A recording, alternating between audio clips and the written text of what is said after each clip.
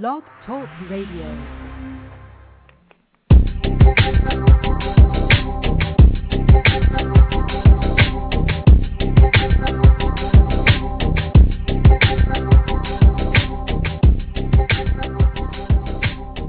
Well, good afternoon to all my friends on the East Coast. Good morning for all the rest of us in the other time zones across this great continent.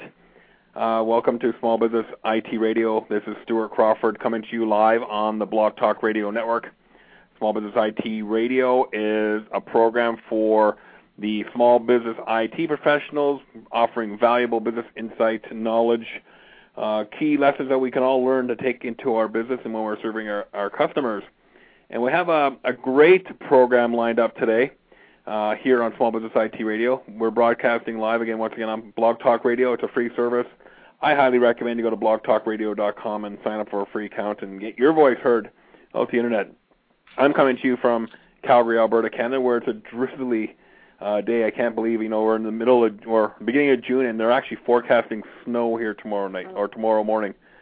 We had 80, 90 degree weather last week, and Mary minus 32 degrees tomorrow. I can't get over that. Anyway, weather change. Anyway, let's get on with our program. Our guest today is no stranger to our program. Mary Crane has been on in the past. We talked about a lot of stuff around the generation changes in the workforce, Gen X to Gen Y, and we're going to kind of check in with Mary and see what's changed since the last time we talked. A lot of things in the economy have definitely have changed. Last time we spoke, we were still riding the boom, the wave of success. The economic. Nobody could fail in that economy. 15, 16 months later, wow, what a different story. We're seeing huge layoffs. I know they reported this morning here in Canada, 8.4% of the workforce is no longer employed. I think that's a little higher down in the States. But Mary Crane is joining us from New York City today. Mary, good afternoon, and just checking in. How are things with you since the last time we spoke? Hey there, Stuart. It's great to be back with you. Well, I guess I consider myself one of the lucky people. I'm still staying relatively busy. The numbers that came out with regards to unemployment in the United States earlier today, I think we're at 9.4% here in the U.S. But the good news is that the rate of job loss seems to be slowing down significantly. And, in fact, I've heard a number of reports, and I think that it may be optimistic, but, boy, let's hold on to some optimism here right now. The most optimistic reports are saying that their anticipation is the recession will be over by the third quarter. And let's hang on and hope that they're correct. Yeah, let's do that because I've seen oil hit just $70 a barrel earlier today. Kind of dropped a little bit, but it's all good to have that those positive signs at least hitting our economy and the economic factors out there. And I'm like you. Let's just get this thing over with. And I elected 9 months ago not to participate in this recession, so I haven't been involved with it. So we're relatively busy too, which is great.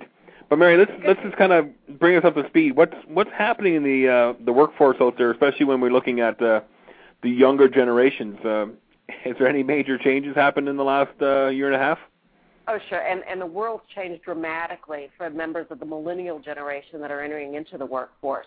I think you and I both know, and in fact I think we talked about it 18 months or so ago, that 18 months ago, even a year ago, there were young people coming into workplaces that literally felt that they were in control of those workplaces. In some cases, young folks I know were showing up at law firms in the United States saying, I know I've accepted the offer, and I know I accepted the offer at this amount in this term of salary. But now that I'm actually walking into the door, I think I need some sort of a signing bonus. Well, I think that world has completely disappeared for those young people. They are now facing a workforce where the likelihood of getting a job is much more difficult. And even if you have a job, the ability to hold on to that job is a little bit more tentative than it was a year ago. Yes, a lot of changes coming in, especially being a father of two teenagers. Preparing them now for the future is definitely the conversations have changed. They're your typical teenagers. I'm going to wait around for the phone to ring and see who calls me.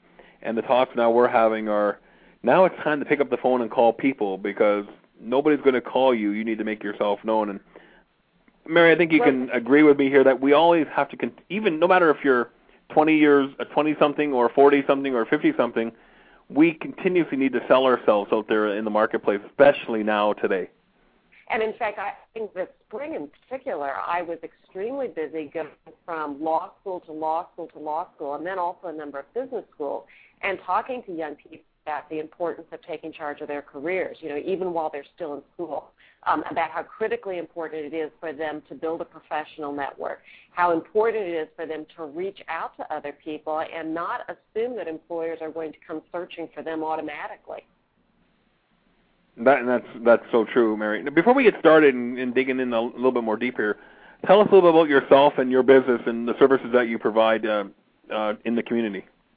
Sure. I am a lawyer and a lobbyist by training who gave all of that up to attend, of all places, the Culinary Institute of America several years ago. I was fortunate enough when I graduated from the Culinary Institute to actually be hired to chef at the White House for a couple of years.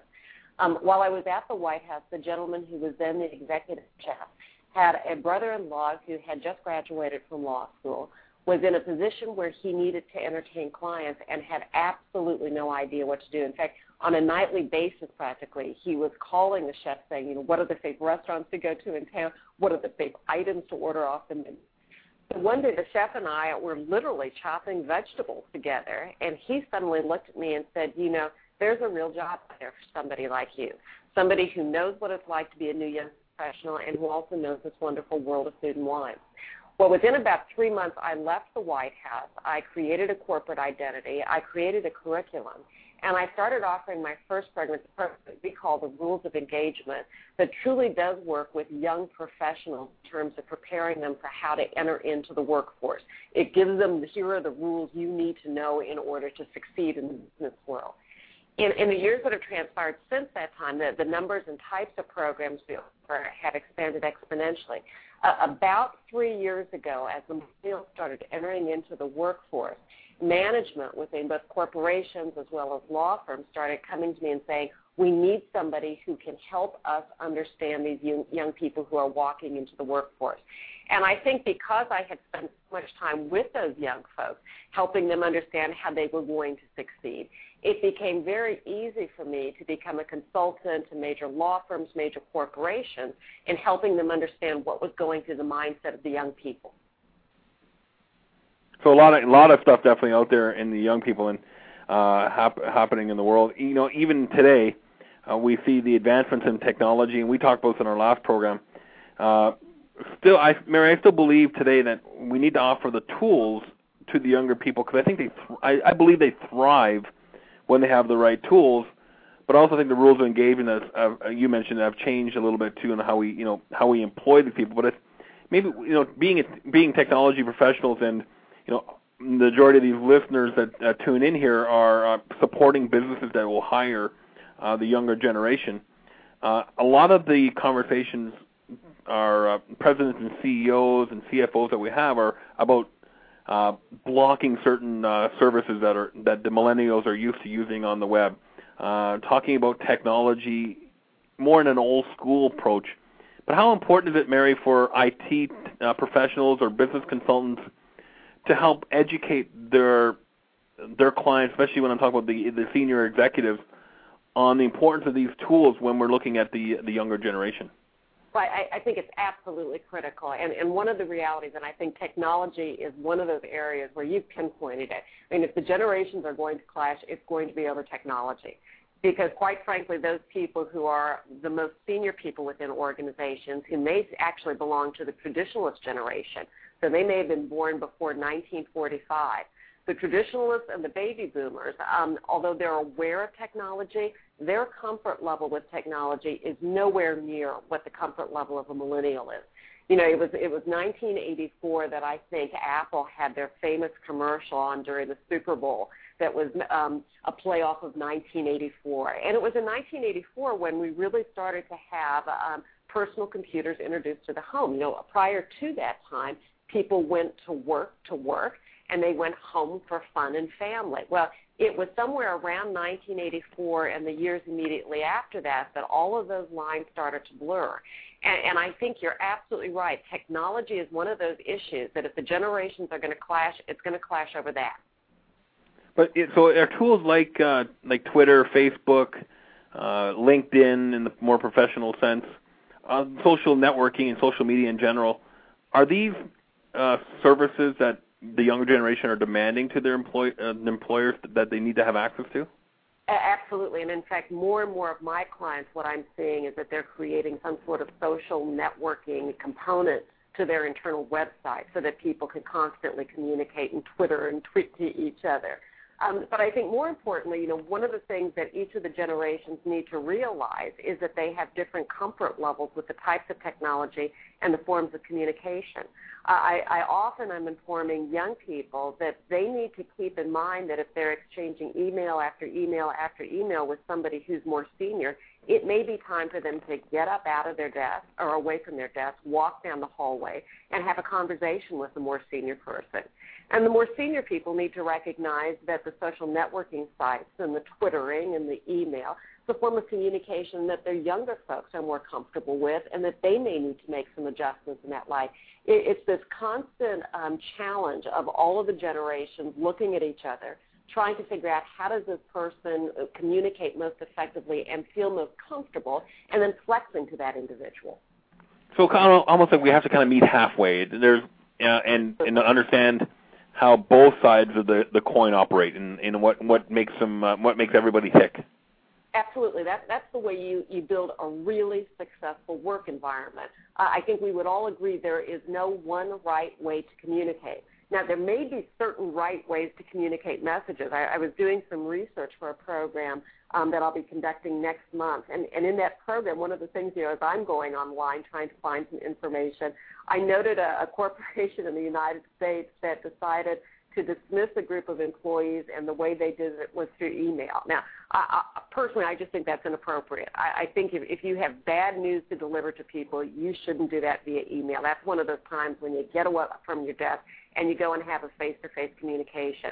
But by and large, when we're talking about exchanging information, I think we need to agree that there's not necessarily one right way to communicate. And if we look at the other person and figure out in our own minds how are they most comfortable communicating, if we can adjust to that person's wants and needs, the likelihood of having a really effective communication are significantly enhanced. So what I'm understanding, Mary, from you here is as the role that I play in my day-to-day life outside of this radio program, and a number of my peers that were put in this business advisor, trusted IT provider or yep. Role. Our conversations need to be with everybody from the very entry-level position right to the most senior on how they plan to use technology and make sure that all aspects of the company are met, and not to dismiss one as, I may be more of a senior person, so I don't get those tools, so I'm going to recommend to my clients that they don't engage with them, because that can create trouble in the business world for my client. Yeah, in fact, I think for the IT professional, you may need to be prepared to send out varying messages to your different audiences. To the younger people within the corporation, posting something on an internal social networking site might be ideal. But I think for the more senior people within the organization, the likelihood that they're spending much time in that social networking component of the website, I think it's probably pretty small. So I would anticipate that with the most senior people, you might want to have a one-on-one conversation with those folks. Let them know that on this particular date there's the upgrade, and I'm going to stop by your office and walk you through this so that you're comfortable with what the new desktop looks like. Younger folks are going to adapt to it much more readily. Yeah, that's what I have found too. The younger folks are easy to need less hand-holding, where more of the senior folks need a little more of I call it the TLC. Well, and I say this as somebody who is a baby boomer through and through, and oftentimes look at technology and think, this is not my friend, this is slowing me down. Every time that I've upgraded a laptop, and I try to upgrade my laptop every 18 months, I'm fortunate that my husband, who really does all of my IT stuff, he'll sit me down and he'll say, you just need to anticipate that for a week to 2 weeks, you're not going to be as productive as you were a month ago. because it's going to take you a little bit of time to get familiar with this operating system, to get familiar with the changes that have happened with the icons on your desktop. So just be prepared for that. And I have to admit that little bit of forewarning always makes that transition just a little bit easier. Absolutely. I mean, that's critical. And I do a lot of social networking training, and the amount of, I call it my peers who are 40 plus, coming out to learn about social networking and social media and how it interacts with their businesses. I get a lot more people from the that are my peer age group than I do of the younger people, because I think they get it automatically, like you mentioned. Mary, let's kind of talk about the shift a little bit in roles inside a company.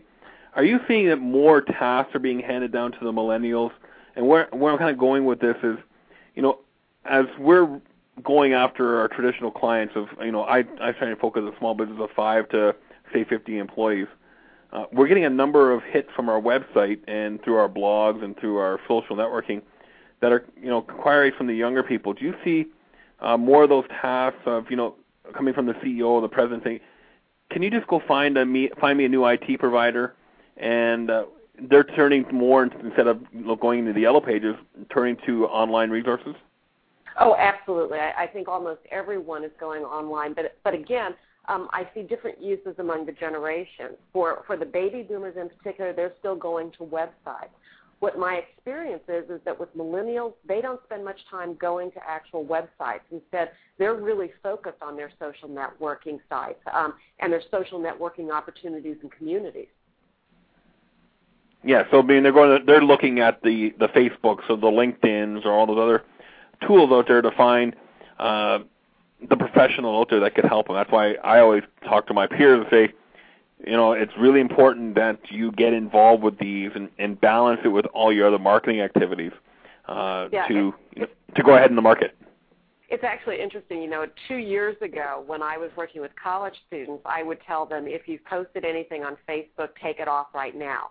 Because, quite frankly, any employer, any prospective employer is very likely to go onto Facebook and to do all sorts of research about you. Well, I think it was sometime last year when we had a presidential candidate by the last name of Obama who had his own Facebook page that you suddenly realized you could no longer provide young folks with that instruction. Now, I think they still need to be aware of the fact that anything on Facebook may be viewed by any prospective employer. But I think the future is that we'll probably have more people using the social networking sites in order to build their communities. That's right. I mean, we're even doing it here at my company all the time. I spend a lot of time focused on the social networking side of our marketing and how we can leverage communities and YouTube and all these cool features out there. So let's get back to sorry, go ahead, Mary. Just one thing that I'd like to, one of the things I think, and I try to communicate to this to young people, is that as good as Facebook is, they need to always keep in the back of their mind the importance of FaceTime. It's Facebook plus FaceTime. They really need to focus on both of those. One of the issues that I have found exists in so many workplaces is that the young people, as they enter into the workplace, have grown up in a world in which they have their laptops and are very comfortable with the concept that they can work any place, any time. And frequently they will come into a workplace with the idea of, I'm not certain why it's so important for me to show up in the office as long as I get the work done. So if I do my work at home or at Starbucks or in the yoga studio after I finish my yoga, it shouldn't matter as long as the work is done. And I think one of the things that young people need to be aware of is that employers want to make sure the work is done, but they also want to establish a real relationship with the younger employers. And in that sense, the FaceTime continues to be very, very critical. In fact, there is, it was a slogan that I think John Naisbitt created when he wrote the book Megatrends some years ago, that we have moved into a world of high tech. And as important as high tech is, as we move more and more into that world, high touch has become just as important, if not more so. Oh, I totally agree. There's got to be a fine balance there between what we do technology-wise and what we do face-to-face wise. I think that's critical important that we balance that across across everything that we do in our life, not only in our business but also in our own personal life. I mean, I have a great story. It's funny. And like I said, I have 2 teenager boys, and I have more text messages, conversations with them than I do face-to-face some days, and that's pretty scary, actually. I think it's really scary. And, in fact, I've often wondered, how do those people then move into relationships? I understand there is a website that exists now that if you don't want to break up with your boyfriend or girlfriend face-to-face, you can communicate with this website, and the website will send the breakup message. I just don't think that's good. At some point, in terms of our personal life as well as our professional life, those relationships will become critical. And in fact, I think one of the things that we have all learned in this period of recession is that those personal relationships are more and more important. It is the personal relationship that I think many employers keep in mind when they're trying to make the decision, which employees am I going to continue to retain, which are the employees that I'm going to need to lay off. Among those who have been laid off, I've seen it, among colleagues of my own, that it's the personal relationships that they've maintained with various people that have helped them find the next job or have helped them sustain themselves through a period which is tough economically. Mm-hmm. I totally agree with you there. So, Mary, before we went live, we chatted about a number of things about bridging the gap, and that was the topic for today is, businesses today are changing, and business has definitely changed. I think the count was we counted 4 generations of people in the workforce now and workplaces. 4 generations in the workplace. The generation that clearly is almost out of the workplace is the traditionalist generation. Those would have been people born sometime between 1925 and 1945. 1945, of course, being the end of World War II. The baby boomer generation probably are the greatest number of managers right now in both of our countries. Those would be people born sometime between 1945 and the end point for that generation. People go back and forth. Some people say it was the Kennedy assassination. Other people say it's 1964 when the birth control pill really became available across the counter. Let's see, the Generation Y, those would be people born sometime between 1964, let's say, and 1982. 1982, that endpoint was the last major recession that hit both of our economies. And then the millennials were born sometime between 1982, and the endpoint for that generation is probably going to be pinpointed around September 11th of 2001. That means that there is another generation already out there. They are preschoolers right now, but it is the next generation that we'll be seeing coming into the workforce in another 15 to 20 years. Oh, absolutely. I think as IT professionals, Mary, we can kind of relate, similar timelines around this as well. As when you look at the traditionalists in the IT world, those are the ones that, everything has to be on site, and I need to be able to monitor everything and police everything that's going on. Then we have where I fit in, kind of the 30, 40 somethings that we understand how everything works and how the advantages we can have as technologists and supporting this, a combination of different technologies. Maybe we're pretty versed on the web and how it works, but we need to have there's still a combination of some traditional. And then we have the millennials that everything belongs out in the cloud. They're so used to having everything out there. Everything's open for everybody to see. Sharing of fine details about their life. If they're going out for dinner at a restaurant, it's second nature for them to sit with an iPhone at a restaurant and send a Facebook message or a Twitter message that they're at the restaurant down the street, and anybody wants to join them, please do. Is that what we're seeing, especially today? In fact, as we talk about technology, I'm a little amused. I think about my own family. My parents both were members of the traditionalist generation, and I can remember growing up that my parents pretty much had an attitude of you don't use the telephone unless there's a death in the family. I mean, the telephone was really set aside for sharing critically important information.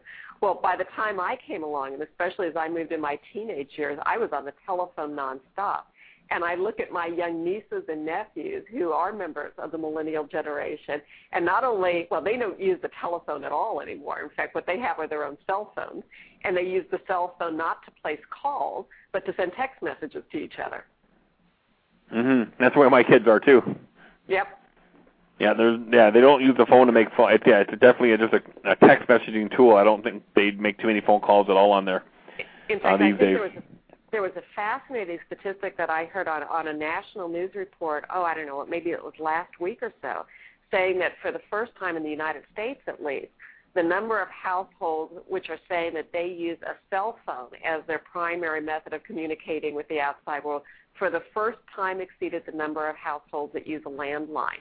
And I think, increasingly that's going to be the case.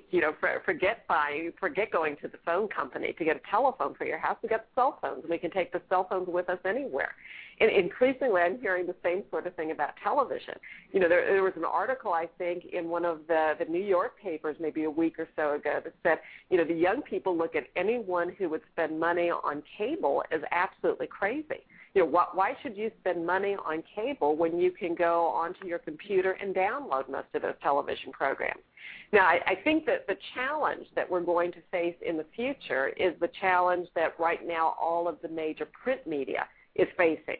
They created these websites within the past 10 years. They've been providing all of this wonderful information for free. We have groups of young people who are believing they ought to be able to get all of that stuff for free. And, of course, there are expenses that are involved in producing all of that stuff. I think something will probably happen as the millennials mature, that they'll start saying, okay, here's the way that we can go ahead and get this information that we want at a cost that's going to be substantially less than what, let's say, cable was 10 years ago, but that still ensures that we'll get quality programming. Interesting, because we're definitely seeing that. We've definitely seen it in the music industry where when the Napsters and those type of services were all the range where, people expected music for free, and we have to see the recording artists now adapt to different ways of doing business. And hats off to Apple for kind of leading that with their iTunes. Yeah. In the IT world, we're seeing a definite change to people wanting stuff for free. I mean, it's the Microsofts of the world and those people are struggling to understand how they're going to make money because we have the open source communities, we have the Googles that are supplying a lot of this information at no cost or very little expense. And I see that as I think that's going to be the norm going forward, Mary. That people are going to expect, and I think you just hit that nail on the head. Is there anything more you want to expand on that? Well, I think it's going to be the big challenge for an economy moving forward. What will eventually happen is all of these young people who are extremely bright and extremely talented, eventually they're all going to want to make salaries. They're going to want to make a certain amount of money, and some of them are going to be in the very creative class. And eventually they'll be the young people who will come up with the idea saying, okay, we understand cheap. We understand that you want to be able to download it immediately. We also need to make an income. And I suspect they will probably follow the Steve Jobs model, the Apple model, figure out how can we get people information at a reduced cost where they can get it at their fingertips. Again, and I say this as somebody who is a boomer, I have been, within an inch of purchasing a Kindle already because I love the idea that I can download 1,500 books and carry them with me on the airplane. As somebody who travels practically nonstop, the whole idea of buying books at every airport, at some point it does become a little crazy. One, I don't have enough energy to tote all of those books around, and two, there is this sense of why am I cutting down trees in order to make a book that I'm going to read quickly and then leave someplace else. I'd like to be a more green individual. I think, and quite frankly, let's face it, the Kindle, when you can download a book, it's only a percentage of the cost of what you're going to get when you purchase a book at the local bookstore. I think we're going to have a meeting of the minds eventually, and people will go ahead and spend what they think is a reasonable amount of money in order to do something that's green, to get what they actually want, to get the information they want. Eventually, the magazines and the newspapers are going to figure this out. It's just going to take a little bit of time. And that's Mary, one of the hard things I have with that whole concept, which I get, but when I go to bed at night, and that half hour I read before I go to sleep, the last thing I want to look at is a computer screen. Yeah, well, and in fact, I was watching a newscast, and it was there was a small piece on 7 millennials that were challenged to live an entire week without any of the technology. So forget your cell phone, forget your laptop. And then they talked to these millennials afterwards and said, so how did you cope with this? And I'll never forget this one young man saying, the newspaper was just the real challenge. And I'm watching this thinking, what's the challenge? And he said, he's always gone to his laptop in order to get information. He said, so he got this newspaper, and he said, first of all, it's awkward on the subway because you have to figure out how far can I open this, and then there's ink that gets all over your fingers. He says, it's just a really bad design. And I was just so amused to have somebody say, that a newspaper, which I've often thought was just the perfect thing in the world. I mean, here's all of this information. You just have to flip to the page to get it. Somebody described it as poor design. I think, again, it's these two very different perspectives. I still love the smell of old books. This young person was annoyed by the fact that newspaper ink gets all over his fingers. It's our different perspectives that we're bringing to the world. Absolutely. That's so true. I mean, I don't read the newspaper that much anymore, but definitely, books are something I still have a lot of comfort with, and I can't see myself changing that right away. But let's talk about some of the key events and people that influenced each generation and the impact these events had on traditional things like values and attitudes and in business and life, and perhaps maybe what you visionary and outlooks down the road. What are some of the things you're seeing, or what? Sorry, let me rephrase that. What are some of the key people? You mentioned Barack Obama earlier, but that are having influences on this millennial generation. Well, Barack Obama, I think, quite frankly, we would not have a President Obama but for the millennial generation. He in so many ways represents what this particular generation is all about, and I mean this in a very, very positive light. Some of the characteristics of the millennial generation, they tend to be very inclusive. They tend to be very civic-minded. They are intent on getting an education and on using that education. They're not chasing dollars as much as they want to chase big ideas, and they want to give back to their communities. And I think everything about President Obama communicated to that particular generation. Well, one of the things that in the United States in particular I have found amazing about the millennial generation, in 1972 in the United States, 18-year-olds were given the right to vote for the first time. And since 1972, politicians and the political scientists have not been able to figure out, they could get young people to show up for big rallies. They could get young people to show up to put placards on front yards, but they couldn't get young people to actually go into voting booths and push a lever in order to cast a vote. Well, Barack Obama, I think in part because of his message, and I think in part because of who and what the millennial generation is, for the first time with his election, that millennial generation showed up and they voted in droves. And I think this is going to be one of the real dramatic changes that we'll see in both of our countries. I think for the first time we're going to have young people who will get very, very active in politics. And again, just get active beyond showing up for the rallies. They'll actually vote. So I think the Canadian government can learn a lot from Barack Obama in a big way, because I think we're very much stuck in that traditionalist frame of mind. But that's a topic for another day. Any other key people you're seeing out there, Mary, that would be influencers? Maybe from, coming from the Gen X, the traditional, and help and working with the younger generation. Well, I think the most successful people that we see in corporations, in law firms, and leadership, I think what they constantly do is they step back and they look across the generations and figure out, how do I get the best work out of all of these people?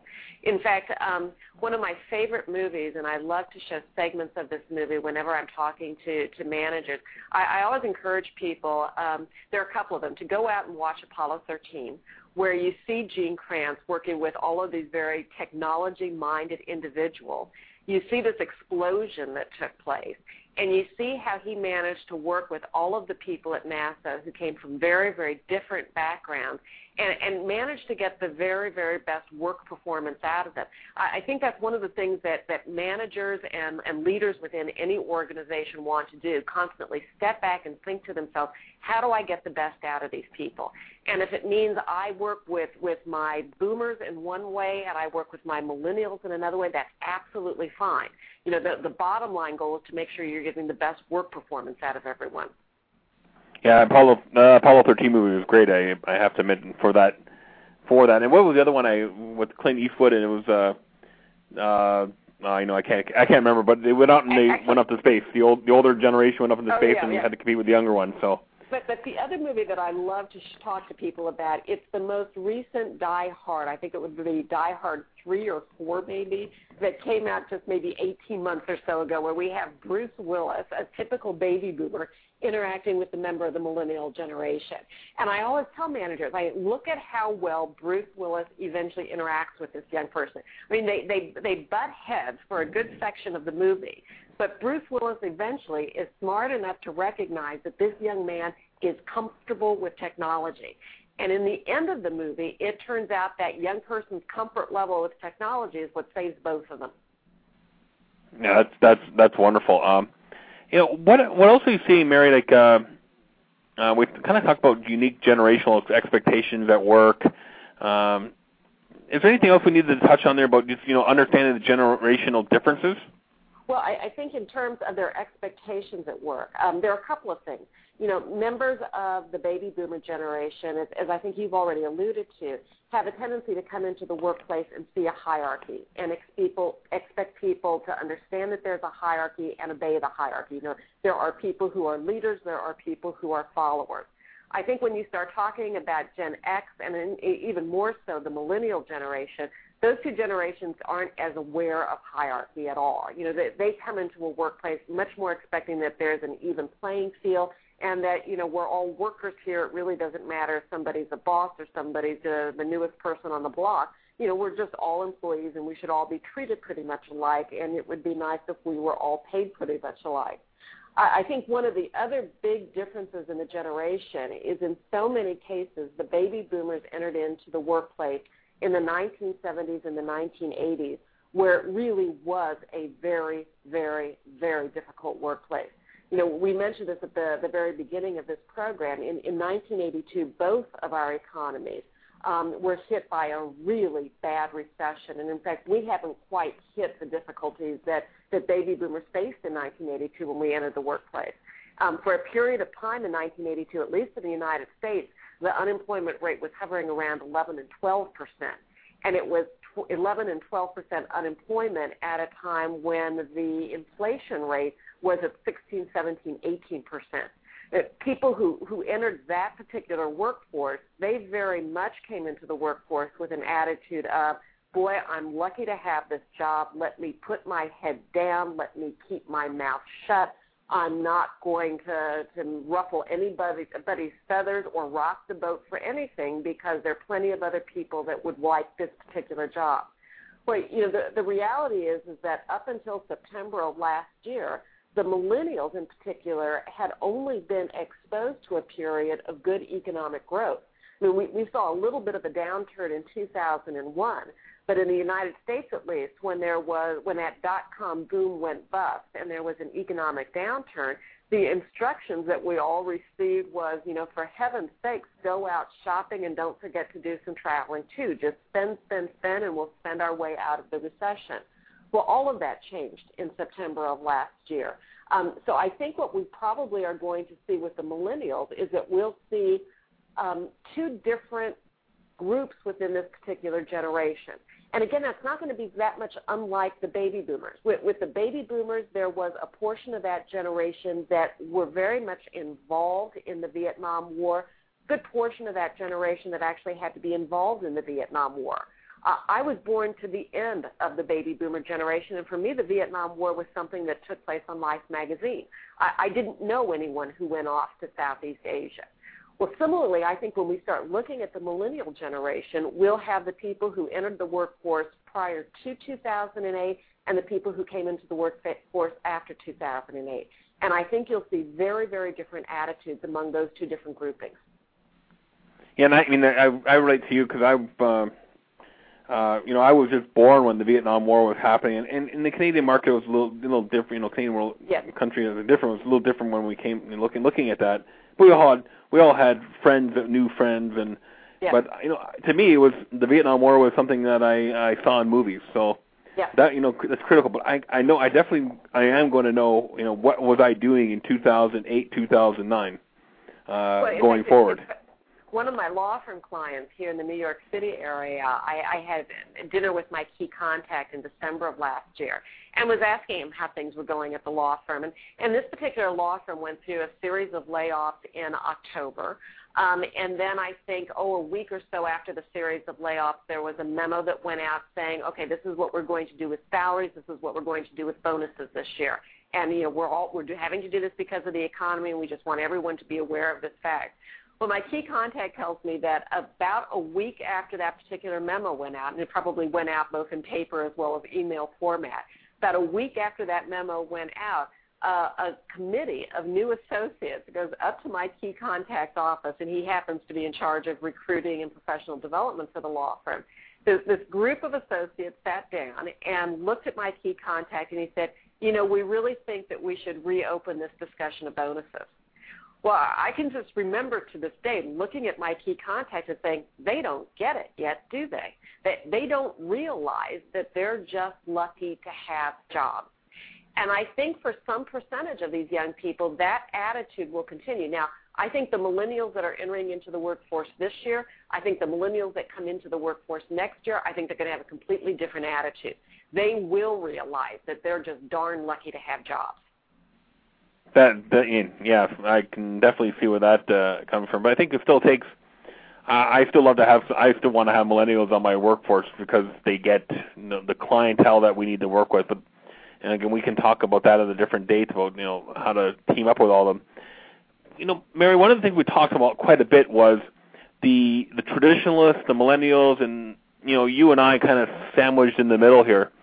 What strategies would you recommend to your clients for bridging that generational gap? One of the things I always tell people is you need to recognize that those four generations are out there and then be prepared to work with each generation much more differently. For the baby boomers in particular, one of the conversations I've had with lots of managers is I understand that for you, coming into the workplace is really important. I understand that for you, baby boomer boss, it's really important for you to have a certain amount of face time. But I think baby boomer bosses need to become aware of the fact that these young people really are more comfortable working anywhere, anytime, as long as the projects get done. And I think at some point, baby boomers are going to have to sit down and say, how important is it to actually have people coming into the office on a regular basis? And, by the way, might there not be some cost savings out there if we actually create a more flexible environment where people don't have to come into an office every single day? And, one of the things they're doing here in Calgary, Mary, is Transport Canada, which is almost similar to what the FAA is in the U.S., has given the Calgary Economic Development Board $800,000 to educate businesses on the power of telecommuting and teleworking, because the fact is that their staff are asking for that. Plus, it's not necessarily you can argue both sides of the coin if they make it more productive or they're counterproductive. But there's definitely unique arguments around parking issues, traffic density, and the environment that if you message it to the younger generation this way, they get that. Yes. Now, the challenge, I think, is that for a manager in particular, it is much more difficult to build relationships, to build team camaraderie, and I think to build long-term loyalty to an organization when all you're doing is connecting electronically. And I think what leaders and managers will start to figure out fairly quickly is that they need to do a combination of both. They need to allow people to have this ability to telecommute as long as the work is getting done. The work's getting done well. The work's getting done on a timely basis. But at the same time, they need to have those opportunities for people to come together physically. Because in the long run, relationships are what it is still all about. People want to work with people that they like and enjoy being with. And you have to have a certain amount of face-to-face interaction to build those relationships. Yes, I agree. You have to at least get together every once in a while and look in each other's eyes and get the real story of what's happening out there. I think this is going to happen with client interactions too. Lots of my law firm clients have moved into teleconferencing with the whole idea, our clients are in one location, we're in another location, rather than flying a team of lawyers out there. It saves everybody time and money if we have teleconferences. And those teleconferences can be very, very valuable. But I always remind people, never forget the importance of having some of that face-to-face time. It's the way that you really build the relationship long term. And even, Mary, in the IT world, that we're seeing definitely a shift to delivering services remotely instead of going on site. And yeah. I always caution my peers that purely go to a remote service delivery, they may want to think about what the impact on the client would be. And from this point, people like to have that desk side support. They like to reach over and grab you by the arm and say, "Stop! You're going too fast." I think you don't get that feeling over the wire. I was having a difficult time with my little traveling laptop a couple of weeks ago and went to, a provider here in the United States with we got some difficulty here. They ended up deinstalling and then reinstalling the entire operating system for this little laptop. And I found, and I am embarrassed to admit this to an IT expert, but when I first turned on the computer, one of the things that just was driving me up the wall was the fact that my icons now were all appearing in order on the left side. I couldn't move them to another location on my laptop. And finally went back to this group and sat them down and I said, I know you're going to think I'm crazy, but this is the biggest problem I have right now, that I can't set up my laptop the way I want it. And the tech person was just fabulous in terms of saying, okay, let me sit down. I'm going to physically show you how you do this so this never happens again. I don't think any tech person should ever forget how important that little bit of communication can be. It was the sort of thing that, one, it helped solve my problem, but two, it was let me just take care of this and walk you through with it. And it made it an invaluable relationship as far as I was concerned. Well, that's so right. So, that's just the way it has to be, Mary. We have to have that combination. Clients love the fact that we can take care of things remotely when there's not a lot of human interaction involved. Yeah. But even in a tight deadline situation, they appreciate the fact that we can connect onto their machine and move things around and get them back up and working in a timely fashion. But they still want that balance, and I think you nailed it on the head. When you sit down with them across the table, take the time and invest the time in them to get that great feedback that you just share with us. Talking about that kind of interaction, one of the things there is, Mary, it's shared values. Are you seeing any shared values across the four generations? Like, are we talking honesty, integrity, those type of values, or is it much deeper than that? Well, in fact, real frequently when I do my program on generational issues, I have an exercise at the very end where I throw up on the screen a listing of 10 values, and I ask people within the group, can you identify 3 of these values of these 10 that you consider critically important? And I'll have everyone look at this list of 10 values for a period of time, and then I switch to the next screen where there are only 5 values listed. And I ask people, I say, if 3 of your most important values appear in this list of 5, would you please stand up? Well, inevitably, every time I do this, every single person in the room stands up.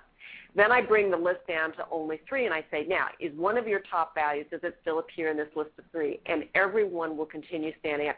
It turns out that if you look across all of the generations, virtually every single one of the generations will identify family as their top value. What is important, I think, for employers in particular to recognize is that how each of the generations express that value is very, very different. The baby boomers in particular have said over and over and over, family is really important to us, And the way we're going to express that value or demonstrate that family is so important is we're going to put in the long hours at the workplace. We're going to earn as much money as we possibly can. We'll buy the big house. We'll do the vacations. We'll do the family vacation home.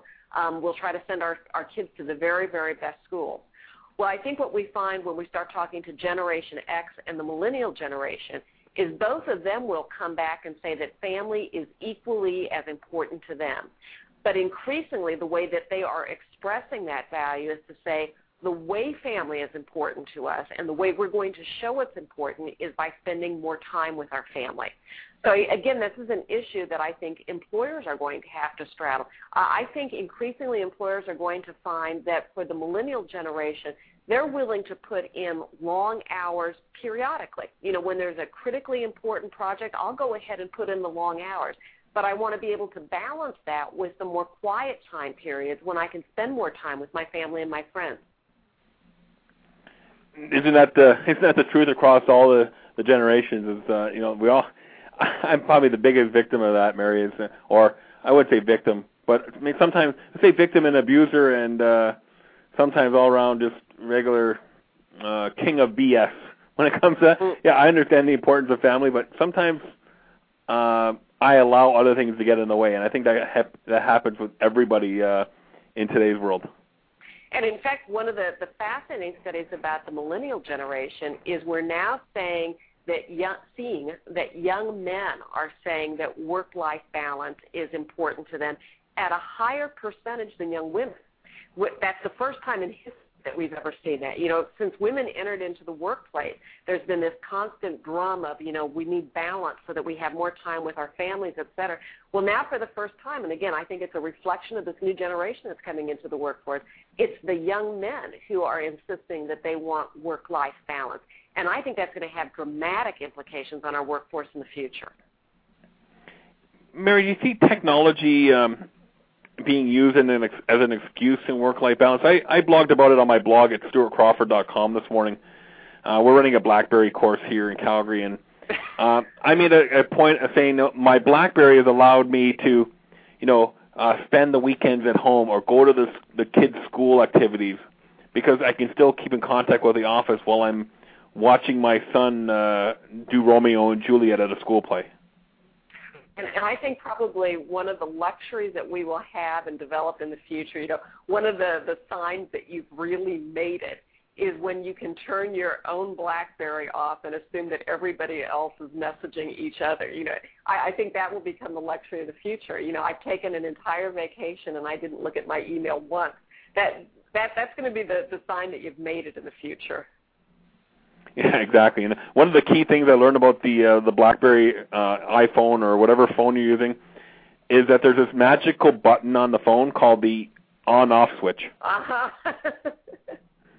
And I mean, I made a deal with my teenage son because him and his girlfriend at the time were texting back and forth, and they had some issues with their relationship, and they would never ever call each other on the phone. Yeah.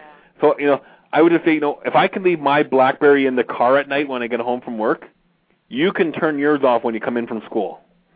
Well, and again, this is going back to comparing the generations and realizing that, as technology advances, we change slightly, but it's the same problem that keeps getting repeated over and over. When I was a teenager spending all of that time on the telephone, at some point my mother created the rule that all of these phone conversations need to be limited to 30 minutes. If there's anything important that you need to say to so-and-so, you can finish that conversation within 30 minutes. You can get it said in that amount of time. And we got to a point, I'm embarrassed to admit, that my mother literally would start the timer on the kitchen stove, as soon as I started one of my phone conversations, so that when it rang, I knew I had to hang up. Well, you're doing the newer variation of that. Yep, you can text all you want, but when you come into the house at this point, you got to turn it off. Mm-hmm. Exactly the way it should be going forward here. Mary, we got a couple minutes left in our time together. Any last minute things that we haven't hit on that you wanted to get off your chest about bridging the gap of the generations today? Well, actually, it is one thing that I think is important to say. There are so many people who talk about the millennial generation And I think they really have almost created a caricature of the entire generation. They're comfortable with their cell phones. All they do is text. They use this funny text messaging lingo. They have these wonderful helicopter parents. They want everything now. They want to do everything their way. It really is a caricature that in so many ways is not a positive one. And I really wish people would stop that, because I think this generation that's coming into the workforce is really a fabulous generation. As I said, they expect, in fact, they demand inclusiveness. They want to see other people succeed. They want to change the world, and they want to change it in a very, very positive way. I think they are going to improve our world tremendously, and I'm tremendously encouraged by them. That's right. I mean, I'm looking for, Mary, I am so excited about what the future has to offer for us. I'm, just looking forward to it, and very excited about everything that's going to be happening in the next little while. And Mary, yes, go ahead, sorry. 30 years from now, the millennials will be looking at whatever generation is coming into the workforce, and they'll be scratching their heads trying to figure out how are we going to deal with these young people. Isn't that so true? I'm sure my dad said that to me when I was like 16 years old. Yeah. Mary, thank you very much for taking some time out of your busy day or your lunch hour to come and talk with us today. How do people get in touch with you if they want to, learn more about your services and or just engage with you, in general? It's a cinch. They can always go to our website. That would be www.marycrane.com. Or feel free to just write me an email directly. It's mary@marycrane.com. That's real easy. So there you go. That's a wonderful way to reach out and learn more about dealing with millennials and the generational gaps in today's society. Mary, as always, thank you very much once again. And we'll look forward to doing this again in another 15 to 18 months. Thanks, Stuart. I'll look forward to it. And that was Mary Crane, who joined us to talk about bridging the gap in today's world. A lot of things have changed since we chatted last. I just want to bring you up to speed on future episodes of Small Business IT Radio. We'll be taking the next couple weeks off because we have a sales conference here in Calgary next Friday, and then I'll be with the HCG peer group in Mississauga in 2 weeks' time. So our next show will not be until June the 26th, and we have Kendra Lee coming on from the KLA group. Kendra's going to be talking about secret ways of attracting new prospects into our business. So that will be that'll be on June 26th. And then our show that we were supposed to have last week with Ryan Morris from iPed is now going to be scheduled on July the 10th at 10 o'clock Mountain Time, noon on the East Coast. And Ryan will be joining us to talk about the partner of the future, kind of a spin-off of what he was talking about at the Heartland Technology Summit back in April. Thanks again to Mary for wonderful insight on bridging the generational gap. And to everybody who is listening live here today on Small Business IT Radio, my name is Stuart Crawford. I am so blessed to be your host and sharing time with you guys, either live or on your iPod or Zoom when you're working out of the gym or walking down the street. If you have any questions, I'd welcome you to email me. My direct email is Stuart, Stuart, @stuartcrawford.com. Our website is smallbusinesssitradio.com, and I look forward to learning more about what you do, especially if you have something you want to share with us on this program. We're always looking for great guests, so please feel free to reach out and share what you're doing out there in the IT community. We'll look forward to talking to you again real soon. Have a great and successful month. We'll look forward to talking to you on June the 26th.